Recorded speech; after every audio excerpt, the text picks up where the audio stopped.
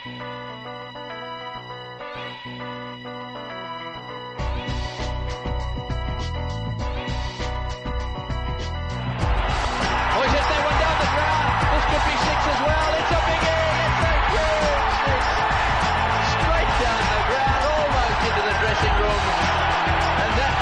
story. What an innings this is. What are Eunice's being slaughtered. Couch Talk. Hello and welcome to Couch Talk. This week's guest is former Aussie leg spinner Stuart McGill. He talks about the Cricket Club, a Google Hangout show he hosts with Damien Martin and others, and his playing career, where he compares and contrasts himself with fellow leggy Shane Warne, and the lack of quality spinners in Australia in the recent years and the reasons for it, amongst other things. Welcome to the show, Stu. Oh, I'm very, very excited. It's my first time on the couch. My pleasure having you on. You're in New York City now. What's brought you to these shores? Well, look, as you know, I've been mucking around for the past couple of months with the Cricket Club on Google Plus and YouTube, and we were having a look at the audience that we were getting, in our shows. I was very surprised with the audience to see how many, we have a very, very large percentage, about 40% of our audience is from North America. And that was something that nobody, not Google, not myself, nobody expected. And so when the opportunity arose for my wife and I to have a holiday in the US, I just thought, well, look, this is perfect, because until recently I didn't know anybody in cricket in the US, so it's a good opportunity for me.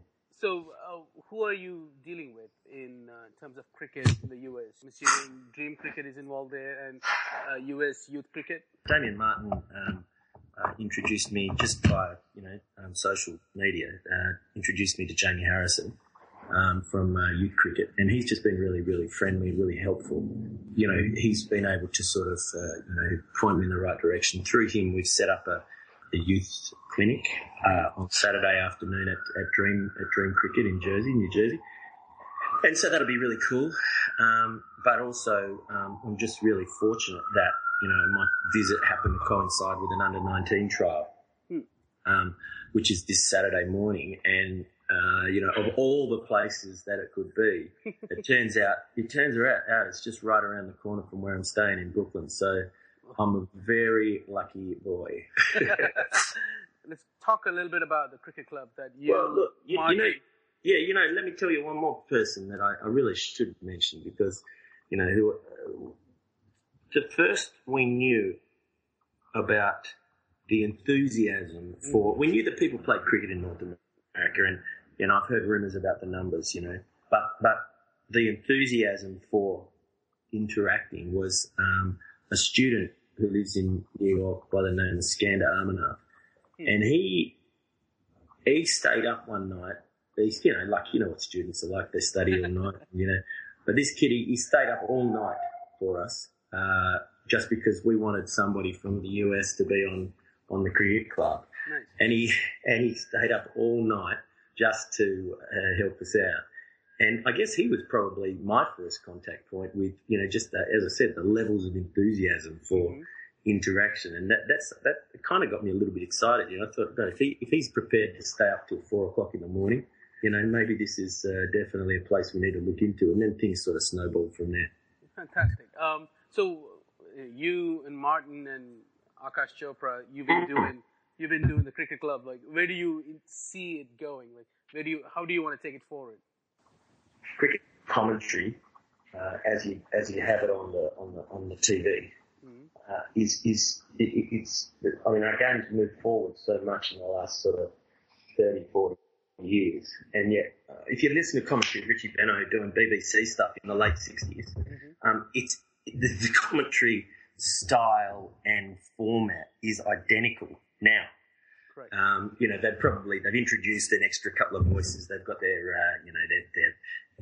expert, that they throw to in another studio, and they've got some cool pictures that they draw, but the format's the same. the way that we consume media is so vastly different, and yet we're doing cricket commentary in exactly the same way. And so I've been trying to find a format, for years. I felt that the best, like if I go to the cricket, if I go and watch a cricket game, it doesn't matter whether it's watching kids play cricket, or if I came to your uni and watched you guys play cricket, or if I watched a test match, between India and Australia, or if I watched the 2020 World Cup final. It doesn't matter. The way that my friends and I consume cricket doesn't match in the slightest the commentary styles that you get on the television. Correct. My parents used to come and watch me play cricket, all over the world, and after they'd retired, and they used to, all the guys used to laugh because hours after the game they'd still be sitting in the stand reading their book, because and I think that's one of the things with cricket that is appealing, is that there's so much more going on. It's not just about one ball at a time. There's a big picture. There's a bigger picture on offer. And I think that is one of the appealing aspects of the game to people that know it, and one of the difficult things to get to know. Like, when you first introduce cricket to somebody who doesn't know it, they just go, but man, how do you sit there for so long and watch every single ball? Well, it's not about watching every single ball, It's about so many things. It's about a day out with your friends. It's about sitting in the sunshine. It's about, sometimes you might watch a team. Sometimes you might watch a specific player. Sometimes you might watch the batsman or the bowler. Sometimes you might just sort of sit back and read a book and relax. You might not watch a ball. You might be just in the bar with your mates. And this is the great thing about the game, that there are moments during the game that bring everybody back to what's happening out in the middle. And they're like, opportunities where we can sort of, all as a crowd, as the cricket watching public, we can all together come back and we're doing something in common again. And then we just sort of gradually then go our separate ways again, and do our things that we like. You're reading, I'm watching, you're scoring, I'm drinking, you're talking to your girlfriend, I'm looking at her, So, and that's what you're going to try to recreate. That's what I wanted to do. So with the cricket club, I thought, we'll get a bunch of guys together. We're going to sit down while the cricket's on. It's much better if there's a game of cricket on, I think.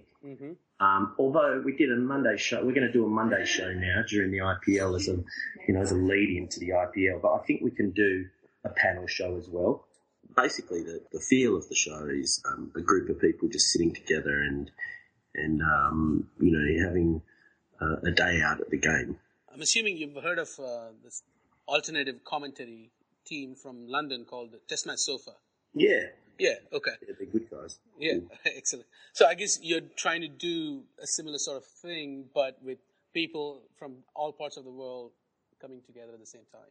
Yeah, and also differently to them, we don't want to do commentary. I'm never sort of planning to do ball by ball. That's not something that interests me. Okay. Let's talk a bit about your playing career. Okay. And then we'll talk a bit about Aussie spinners and where Australia as a team stands, especially in tests. Okay. First of all, I'm sure this question is inevitable. And a couple of listeners, Pradeep and Hassan, they sent in this question.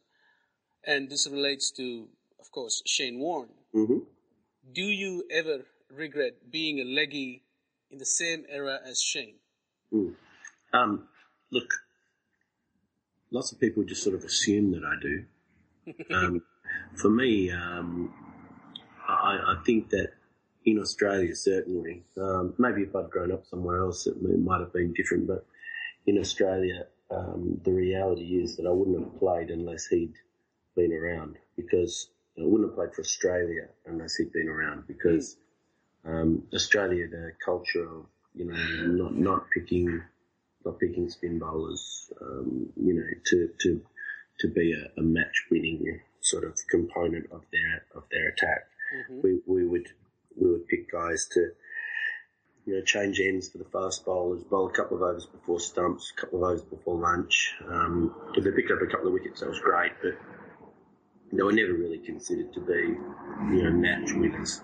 And obviously historically they had been in Australia. You've got some amazing spin bowlers, Grimmett, O'Reilly, particularly Benno. But until in the 70s and 80s, it was not happening. Shane coming along and becoming such a pivotal part of the attack when he was injured or unavailable, they just immediately looked for somebody to replace him, and that was a huge advantage to me. If you look at the numbers, whenever you and Shane bowled together in a test match, you essentially out-bowled him. Your strike rate was better.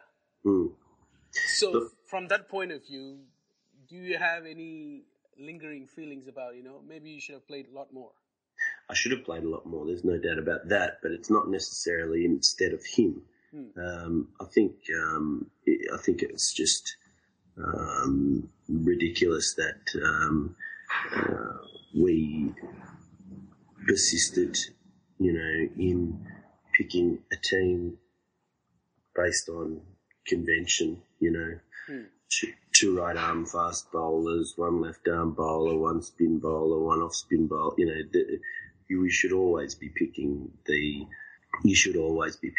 fastest, strike weapons that you have available. You win a game by taking 20 wickets. You don't win a game by having a nicely balanced team. But whenever we bowled well together, I think we lost very, very few games that we played together, and I think that's why I think I should have played more. I think it's just there's times when they thought, we just can't play two leg spinners on the same side. That's a silly thing. That's a question posed by another listener, Bharat Ram, and what's your take on playing similar style spinners? Because people have no reservations about playing similar style fast bowlers. Right arm outswingers. That's right. You've got a right arm fast bowler bowling from each end, most of the time. And so it's just stupid. Not to consider bowling two right arm leg spinners is, it's flawed. I mean, the reality is they're not going to get an opportunity to do that again for a while, so we're not going to need to worry about it again. But it's just a shame that they shouldn't do it when I was playing. You played 3 ODIs, if I remember correctly. Mm-hmm. All right. And do you think it was just the selectoral processes and the conventional thinking that led you to not playing as much as you should have for Australia, or there were other things that you think you could have done better or done differently? No, I was told very clearly that the reason I wasn't getting picked, despite the fact I think I've been knocked off now, but for a long time I had the best record in domestic one-day cricket here in Australia. Mm-hmm. We won lots of trophies with New South Wales. While I was playing, I think we maybe won 5 or 6 domestic one-day competitions. And the thing is that my MO, I guess, in one-day cricket's the same as in the longer form of the game. I was trying to get wickets. I was told by John Buchanan that economy rate was the number one tool for a bowler to win a one-day game. It wasn't strike rate, and that I wouldn't be selected because my economy rate wasn't good enough. So I disagreed with him, but at least I was given a reason. That's the reason that I didn't play. The irony for me is that I believe that players who don't get wickets still go for. Nobody goes for 2.5 and over in a one-day game. They're all around 4s, and I was just high 4s or 5s.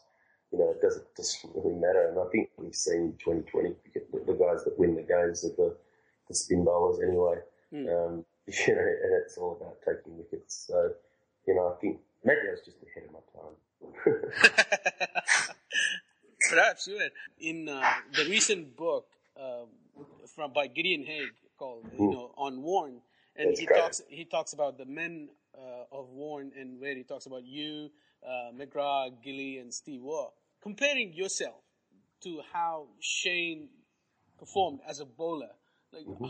Like I'm sure it's just inevitable that when somebody that practices the same craft as you are, that you perhaps compare and contrast and how you approach your work and craft and how he approached. What are your thinking at that time to how it may have changed since then?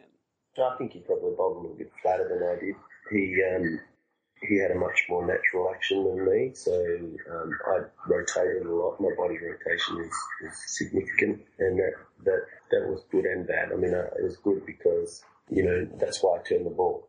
But the bad was because, you know, if you rotate too much, you can drag him down and bowl, you know, bad, you know, short ball outside of stump. But you know, without that rotation, I wouldn't have turned the ball half as much. So, you know, there's definitely definite upsides to it. I also think that, you know, he was trying to trap people in at the crease, and that I was trying to get people caught, stumped, slip, cover point, mid off, and stumped.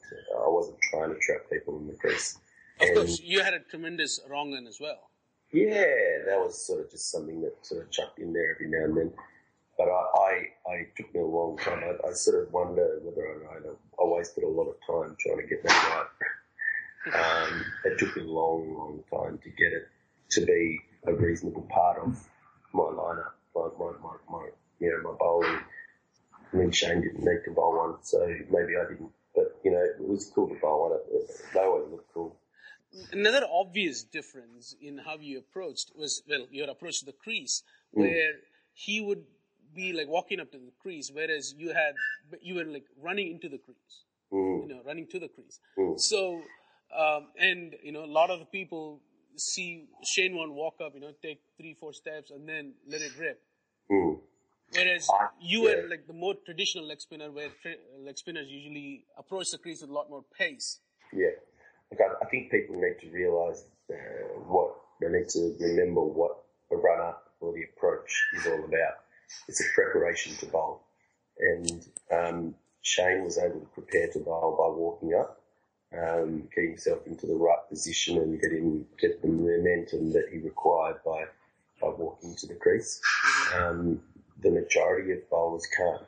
Their action falls to pieces because they need to exert way too much force and, you know, to get the ball down the other end. So I think maybe a combination of both. You don't need to run because you run like I did. You run a risk of running straight to the crease. Yeah. You know, the leg spinner art is one of deception, and a lot of the times you beat the batsman in the mind rather than the movement off the pitch or the drift you get, so on and so forth.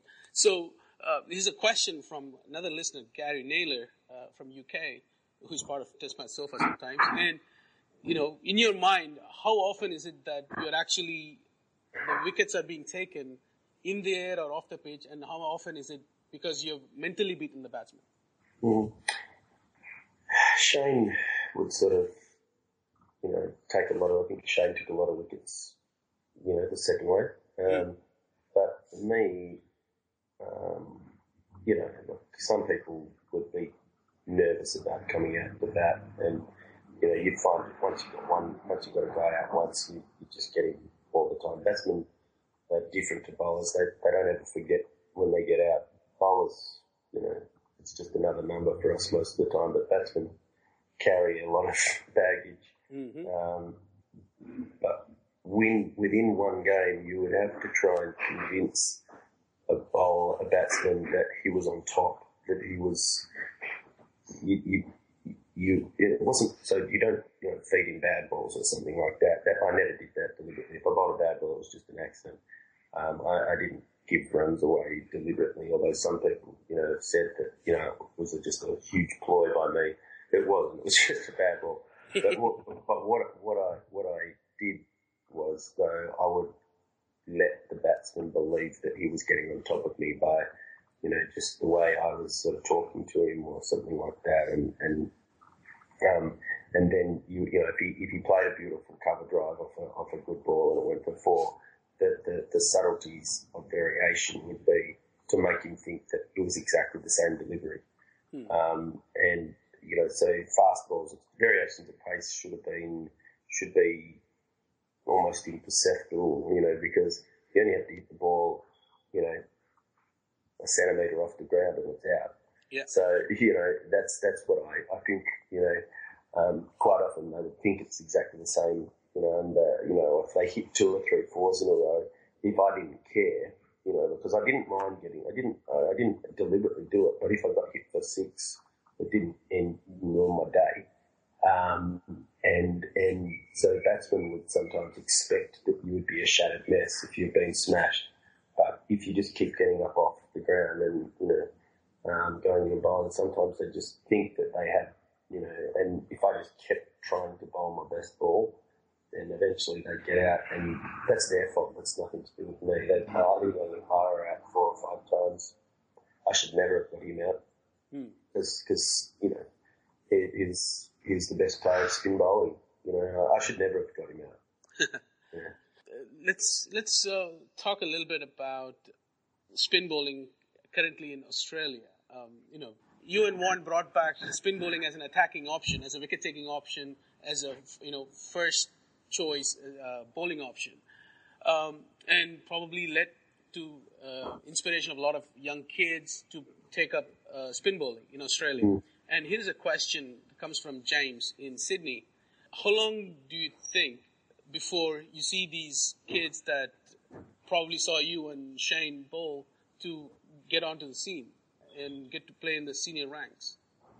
Well, I'm concerned they're not coming, actually. To be honest, I don't think there are as many kids bowling. It's too late now. By the way, they're finished and they've got nothing to look at.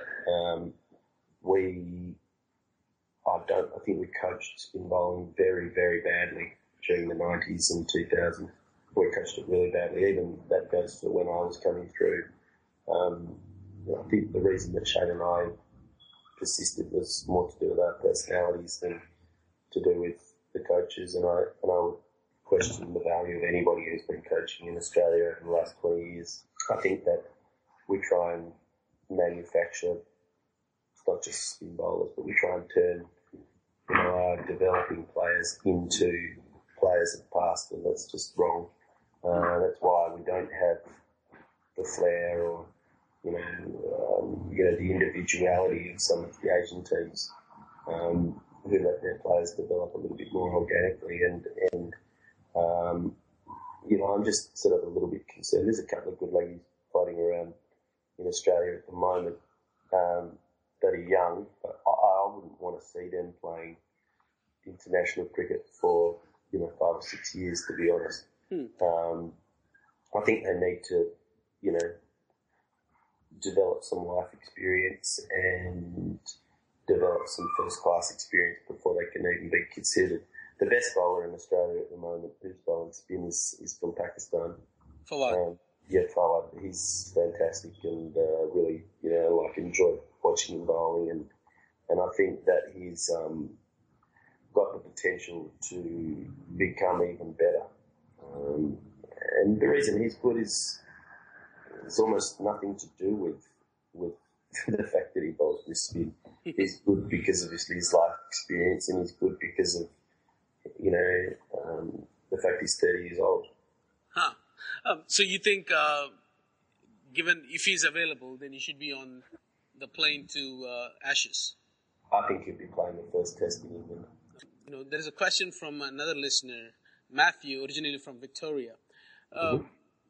You talked about the development of young spinners, and it's not just in Australia. What should be the kind of ideal circumstances that should be presented to these kids to develop into really good spin bowlers and one day play tests for the country? People talk about fields a lot, the fields set by captains. I think a lot of that responsibility actually comes to the player as well, You can't just blame your captain and say, my captain doesn't support me. That's not, it's your game.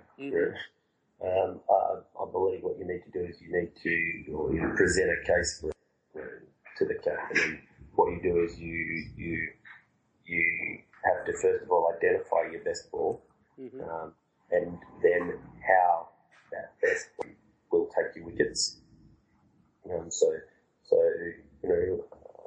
For me, as I said, my best ball hopefully leg spin, hit the top of I4, top of the corner of the bat. So it's the important fieldsmen are a slip, wicket keeper, point, maybe short cover and a mid off, and then the rest of the fieldsmen can go wherever they want. I really don't care, and in that way, the captain gets an opportunity to set a field that keeps the runs down, and you still can concentrate on taking your wickets. And if you set up an environment where a player can do that, then you'll allow him to maximise his potential to take wickets and win your games. Beyond Matt's situation itself, let's say when you were growing up, what were the kinds of influences in your development as a spinner? Not just in a match, but in the nets and coaching or whatever, or growing up in your club, whatever. What are the sort of influences that are good? Yeah, look, I talk about that best ball. You have to. Your best ball is not one that's straight. It's not one that doesn't bounce twice. Your best ball is the one that's most likely to take a wicket, and that's what people have to concentrate on doing. When you talk about swinging the ball a lot, or spinning the ball a lot, or bowling fast, you have to do something that is likely to take a wicket. And it's not taking a wicket every ball. It's like if I bowl that ball 3, 4, 5 times, is it eventually going to get me a wicket? Mm-hmm. And that's the question. So you have to encourage the kids to spin the ball hard. Don't worry about where the ball's going. Try and work out why it's not going straight, but don't necessarily change what you're trying to do. Mm-hmm. You want to be bowling, you want to be spinning the ball as hard as you possibly can. That's the most important thing. You've got to take You've got to take wickets, otherwise you're wasting your time. So, who are the influential people and the circumstances that you were in that allowed you to become the spinner that you were? Oh, look, my dad bowled leg spin, I guess, but he didn't. He was very different to me. He didn't really turn the ball a lot, but he liked bowling leg spin, so that's why I bowled it. But I didn't really copy anyone. I guess what I liked in cricket was taking wickets, and I like my favourite cricket player was Dennis Lilly. So if I could have been a fast bowler, I would have. And I think that the thing I liked about any bowler was the only bits you remember are the wickets. I just don't understand these people that run in and are concerned about not bowling a bad ball. Like, the bad balls only become a problem if that's all you got. Talking about the current lot of Aussie spinners, since your retirement and before that Shane Warne's, you've had this whole bunch, probably 12 spinners that played. Yeah. So what is your take on how the Australian selection committee has gone about in terms of bringing in the spinners, nurturing them, letting them develop? Well, I think they've done a really bad job. There's no doubt about that. They've picked guys that weren't ready. They've picked guys that, Xavier Doherty's a perfect example. Mm. He's played first-class cricket for 10 years and his average is 46. Yeah. His strike rate is 90. There is no way that guy is going to win you a test match. It's not fair to him to throw him into a test match and expect him to win you a game. Mm. It's just not fair. because he's not. I mean, I think he's one of our best one-day bowlers, and I mean that unreservedly. I think he's possibly been our most consistently well-performed one-day bowler in the last 3 or 4 years. So, but in Test cricket, look, I'm not surprised. He's played 4 Tests now. His strike rate 90, and he's got 6 wickets. That's pretty much a summation of where he should be. So probably he did quite well for what he's got. I think the people that pick a guy like that is, are just, they're just delusional. They don't understand what they're doing, and that's really quite disappointing. When you look at the selection panel, they should know. But they just think they're smarter than, convention. The reality is you've got to take 20 wickets, right. and that's what you need to be looking at.